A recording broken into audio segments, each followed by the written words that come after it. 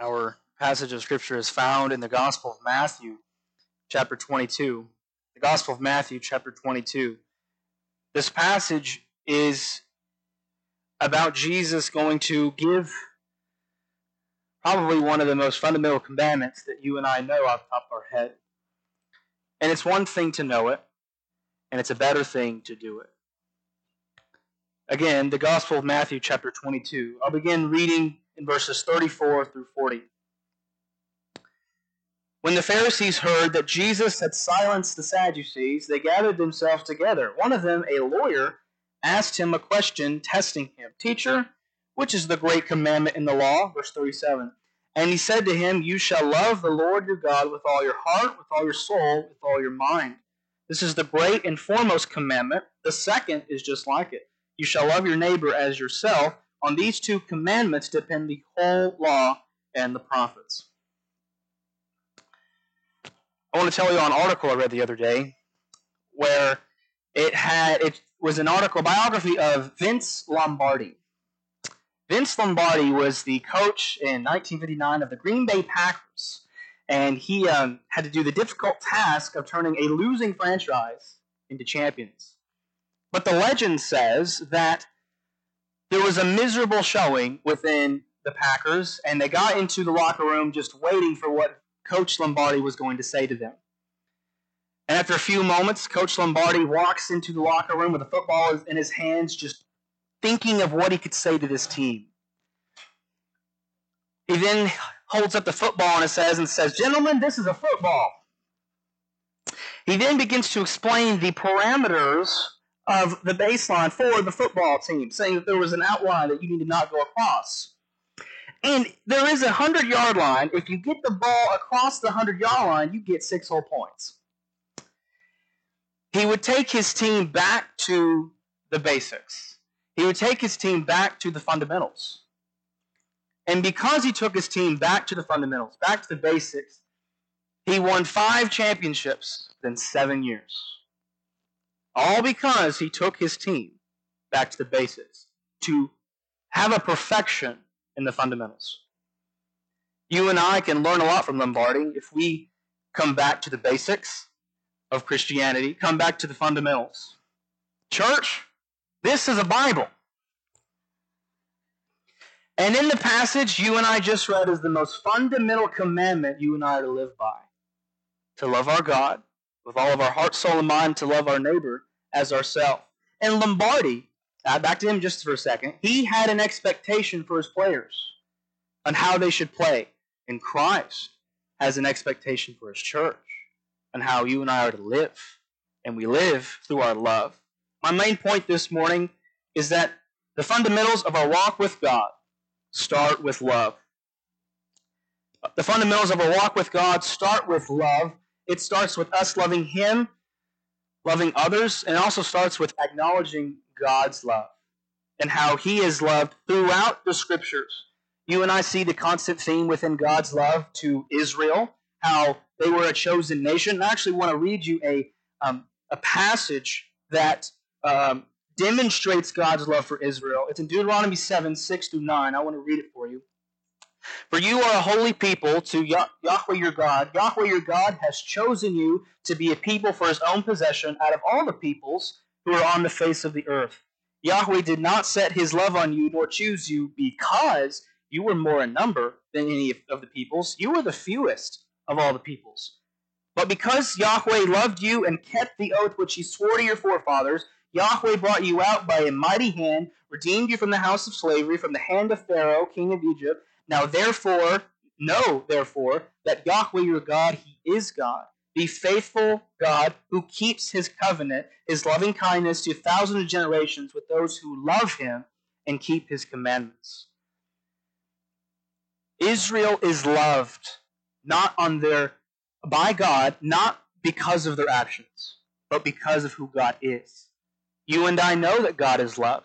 You and I know that principle from 1 John 4:16, where it says that God is love, therefore abide in love. And if you abide in love, you abide in God, and God abides in you. You and I are loved by Him, not based on anything that you and I do, but based on His good character. Another example would be Peter, that some of you and I can probably relate to, where Peter comes up to Jesus and says, I love you so much, I'll never deny you. I would die for you. And then Jesus has to say to Peter and say, yeah, Jeters, I'm up here, Jeters, anyway. and Jesus says to Peter that you will deny me 3 times. And he does. But in the Gospel of John, we read a little further, after Jesus resurrects from the dead, before he ascends to be with the Father, he asked Peter a question. Peter, do you love me? And then he asks it again, Peter, do you love me? And he asks it a 3rd time, Peter, do you love me? A comparison of Jesus being denied by Peter, but Jesus still loving Peter anyway. The question for Jesus asking Peter, do you love me? It was to test him to see if he really did, but even if he didn't, Christ still loved him. God is love. The fundamentals of our walk with God begins with acknowledging that he is love. Now, I've said before that our obedience, or God's love, is not based on our obedience, it's based on his character. Now, when it comes to his discipline, that's on our obedience. If we disobey, we will be disciplined. But why would we be disciplined? Because he loves us. Because he chastens those whom he loves. Israel had that task, as in the passage earlier, where if they were, because of God's love, they were going to have the land. But based on their obedience, that's how much they would enjoy it.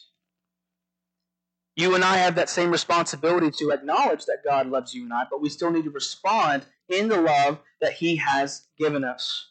I want to read verse 9 of that passage of Deuteronomy that I want to say one more time.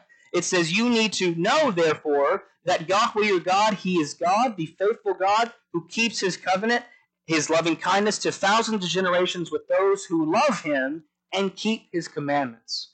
This is the very same thing that God said in the flesh in John 14, where he says, if you love me, you will obey my commandments. Now, it's interesting that in the Gospel of Matthew, the passage that we are in, let's read it again. Verse 36 and 38 of Gospel of Matthew 22. Let's read 36. Teacher, which is the great commandment in the law? And he said to them, you shall love the Lord your God with all your heart, with all your soul, with all your mind. This is the great and foremost commandment. It's interesting that God says, if you love me, you obey my commands. But the greatest command is to love him. Jesus is saying, if you love me, love me. If you love me, you will love others. If you love others, love them. Show them compassion, because I've had compassion on you. And this does bring me to my second point. Love is a command. It's not necessarily a feeling. Love is described as a command, not an emotion, when it comes to this passage. Yes, there are some affections that you and I may have, sure, but love is a command. It is a choice. It is an option. And you and I are commanded to love. And you and I every day have opportunities to love God.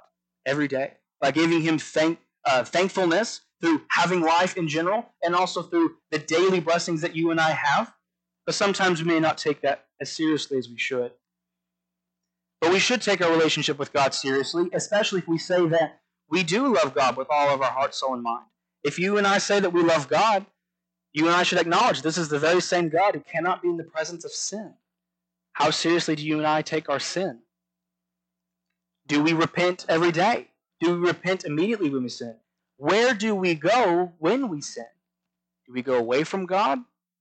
Or do we go to the same God who loves us and is willing for us to come to him with open arms? Another aspect of how you and I can show our seriousness for God and his love, and that it's a command, a choice to do, is to acknowledge it's in his word.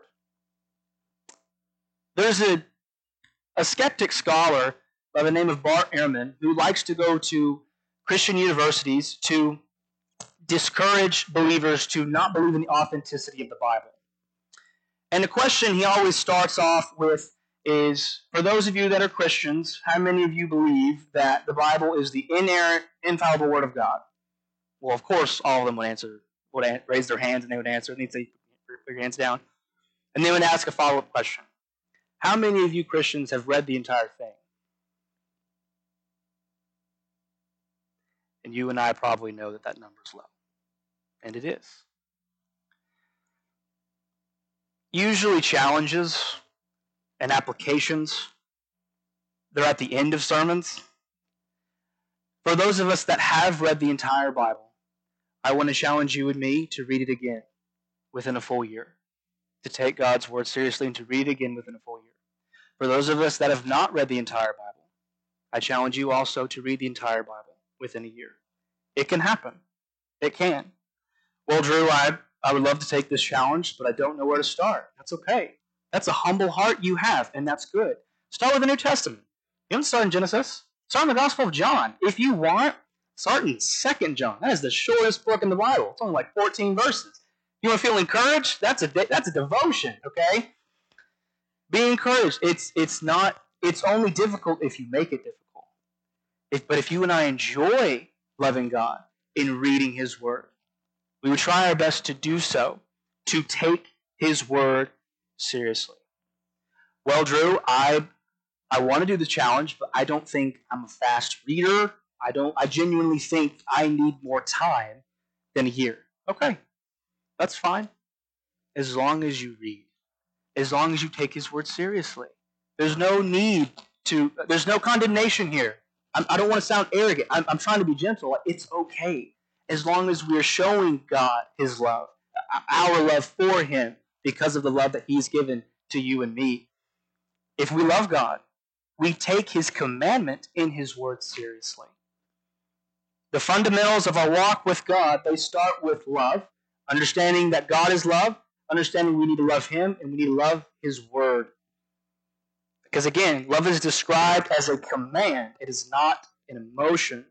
It is described more than an emotion. It is a command. It is an opportunity, a choice to make. Let me illustrate it this way. Wives, I already know the answer to this question, but I'm asking anyway. Wives, raise your hand if you've ever gotten mad at your husband. Wait, let me finish the question. Wives, how many of you, raise your hand if you ever got mad at your husband and you still loved him anyway? Some of y'all know. But why do you still love your husband? Because it's not based on your feelings. It's based on the choices that you make. And the same thing you and I need to do with God. It is not based on how we feel. It is based on what we do in the midst of our feelings. There are going to be days where we don't want to pray, where we don't want to come to church, where we don't want to sing the songs, where we don't want to listen to the sermon. But the fact that you still do it anyway, that shows that you love God. There are going to be days in this challenge to read God's Word entirely in a year. There are going to be days where you don't want to read. But the fact that you still do so anyway shows God, that you love Him. When we do get tired, when we are burdened, whatever the case may be, to show our love for God, I also want to encourage you again that in the Gospel of John that I mentioned earlier, where Jesus says, if you love me, you obey my commands, in the very same context, in the very same next verse, Jesus says, I will ask the Father, and He will give you a helper, and He will be with you forever. The Holy Spirit within us, to give us that strength when we are weak, to give us that grace when we need it, to rely on the Holy Spirit to love Him, because love abides in us. We abide in God. We abide in love. It is a command. It's more than an emotion and a feeling. And it starts with loving Him, but it also starts with loving others. As we see in verse 39 of the Gospel of Matthew, as Jesus says in verse 39, the second is like it, you shall love your neighbor as yourself. This gets to my final point, that the command of love applies to everyone. The command to love applies for all of us. To love and to be loved. To love others. It's an opportunity to be compassionate on others. To see that this person has a need. I'm willing to do something about it. Because Christ did that for you and for me first. Jesus says the similar thing as He says in the Sermon on the Mount, Whatever you wish that others would do to you, also do to them, for this is the law and the prophets. We are to treat each other how we would want to be treated. How do you and I treat our fellow church members? Do we see if there is a need within the church? Do we become the ones to fulfill it? It's a good thing to pray. It's a really good thing to try to be an answered prayer. It's a good thing to also try to look for the needs of our church. To look and see, is someone struggling with something, whether they're burdened, tired, or they've sinned and they need to be rebuked, but in love and gentleness. Do we treat them that way? How will we treat our fellow worker when we go to work? When they see, is there something going terrible at home? Do we do something about it? Because how do you and I treat ourselves? We want the best for ourselves, right? Why wouldn't we want the same for others? That is the point, that Jesus wants us to love everyone as ourselves. This command of love applies to everyone. And we love everyone because Christ loves everyone. Again, in the Sermon on the Mount, earlier, Jesus says that, do not think I've come to abolish the law. I've come to fulfill it. And how does he fulfill it? He fulfills it in love. I want to read to you Romans 13, 8 through 10, which says, where Paul says, owe nothing to anyone except to love one another. For he who loves his neighbor has fulfilled the law. For this, you shall not commit adultery, you shall not murder, you shall not steal, you shall not covet. And if there is any other commandment, it is summed up in this saying, you shall love your neighbor as yourself. Love does no wrong to a neighbor, and therefore love is the fulfillment of the law. Christ is love, which is why he could fulfill his very own law, his law. And he did no one wrong. He didn't do you wrong, me wrong, and we shouldn't do any others wrong. When you and I have an opportunity to get back at someone, to be passive to someone who's maybe been passive to us, or to do something wrong to them, that's where we become the bigger person. That's where we become the Christian, to do what Christ did for you and me. Instead of condemning, we show gentleness and show love, because Christ did the very same thing to you and for me.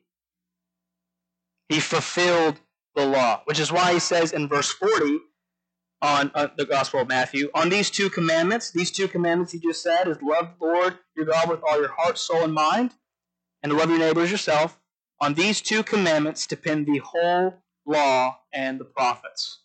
All of the Old Testament is summarized in love. And Christ did that for you and for me. Christ is willing to be compassionate to anyone and everyone. And he does the same thing for you and I.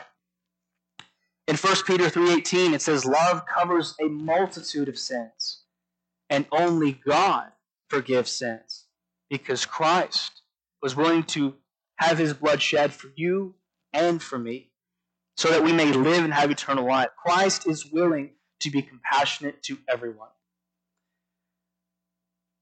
How willing are you and I to be compassionate to others? Paul says in Ephesians 4:2 that you and I are to be completely humble, gentle, be patient, bearing with one another in love. We are to be completely humble. Humble in the fact that when we are wrong, we go to God. When we are wrong to others, we take the responsibility and say, you were right, I was wrong, I'm sorry. We're also supposed to be gentle. Gentle in the fact because Christ was gentle with you in forgiving you. And we are to be gentle with others as well when they do us wrong. Why are we to be patient? Because love is patient. Love is kind. It does not envy, nor does it boast. We bear with one another in love. When there is an opportunity to serve, when there is an opportunity to meet a need, that is the chance to love. To showing anyone and everyone that you can be there for them. Because Christ is always and will always be there for you and for me. I want to end off the sermon with this point, this illustration. I had a friend of mine in middle school who I looked up to. Not because he was a good guy, because he was 6'9". Okay, 6'9" in middle school. Crazy. Now, he tried to be hilarious. He tried to be funny. He wanted to join the basketball team, but he never knew how to dribble the ball. He didn't know how to shoot, pass, any of the fundamentals. He knew none of it. Now, he still got on the team because he looked like he could play, all because of his height.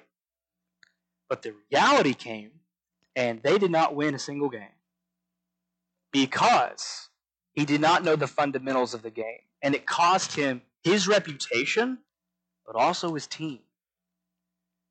If you and I don't take the fundamentals of love seriously, if you and I don't take the fundamentals of God's commandment to love Him and to love others, you and I will not only hurt ourselves, you and I will hurt the church and other church members. You and I will also hurt the church's reputation. And worst of all, you and I may hurt our relationship with God.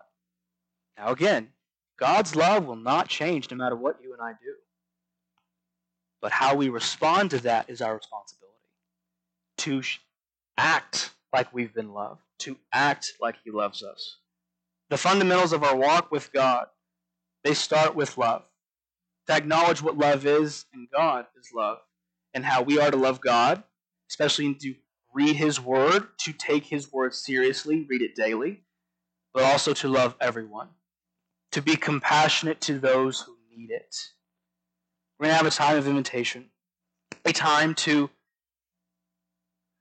take God seriously, a time to love Him, to pray to Him, to say that we love Him. When's the last time we've ever said to God that we love Him? Let this be an opportunity to respond to God's love, to love Him, and to maybe find opportunities to serve, in whatever the case may be. Let's pray. God, we're so grateful for your love. We're so grateful for your word, your command to love. And we're so grateful that you demonstrated that first. We're so grateful that you are love. We're so grateful that we have the scriptures to take that opportunity to read and to apply.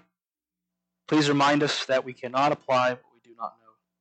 For your glory, let us love you and let us love others the best that we can. Give us strength when we are weak. In Jesus' name, amen.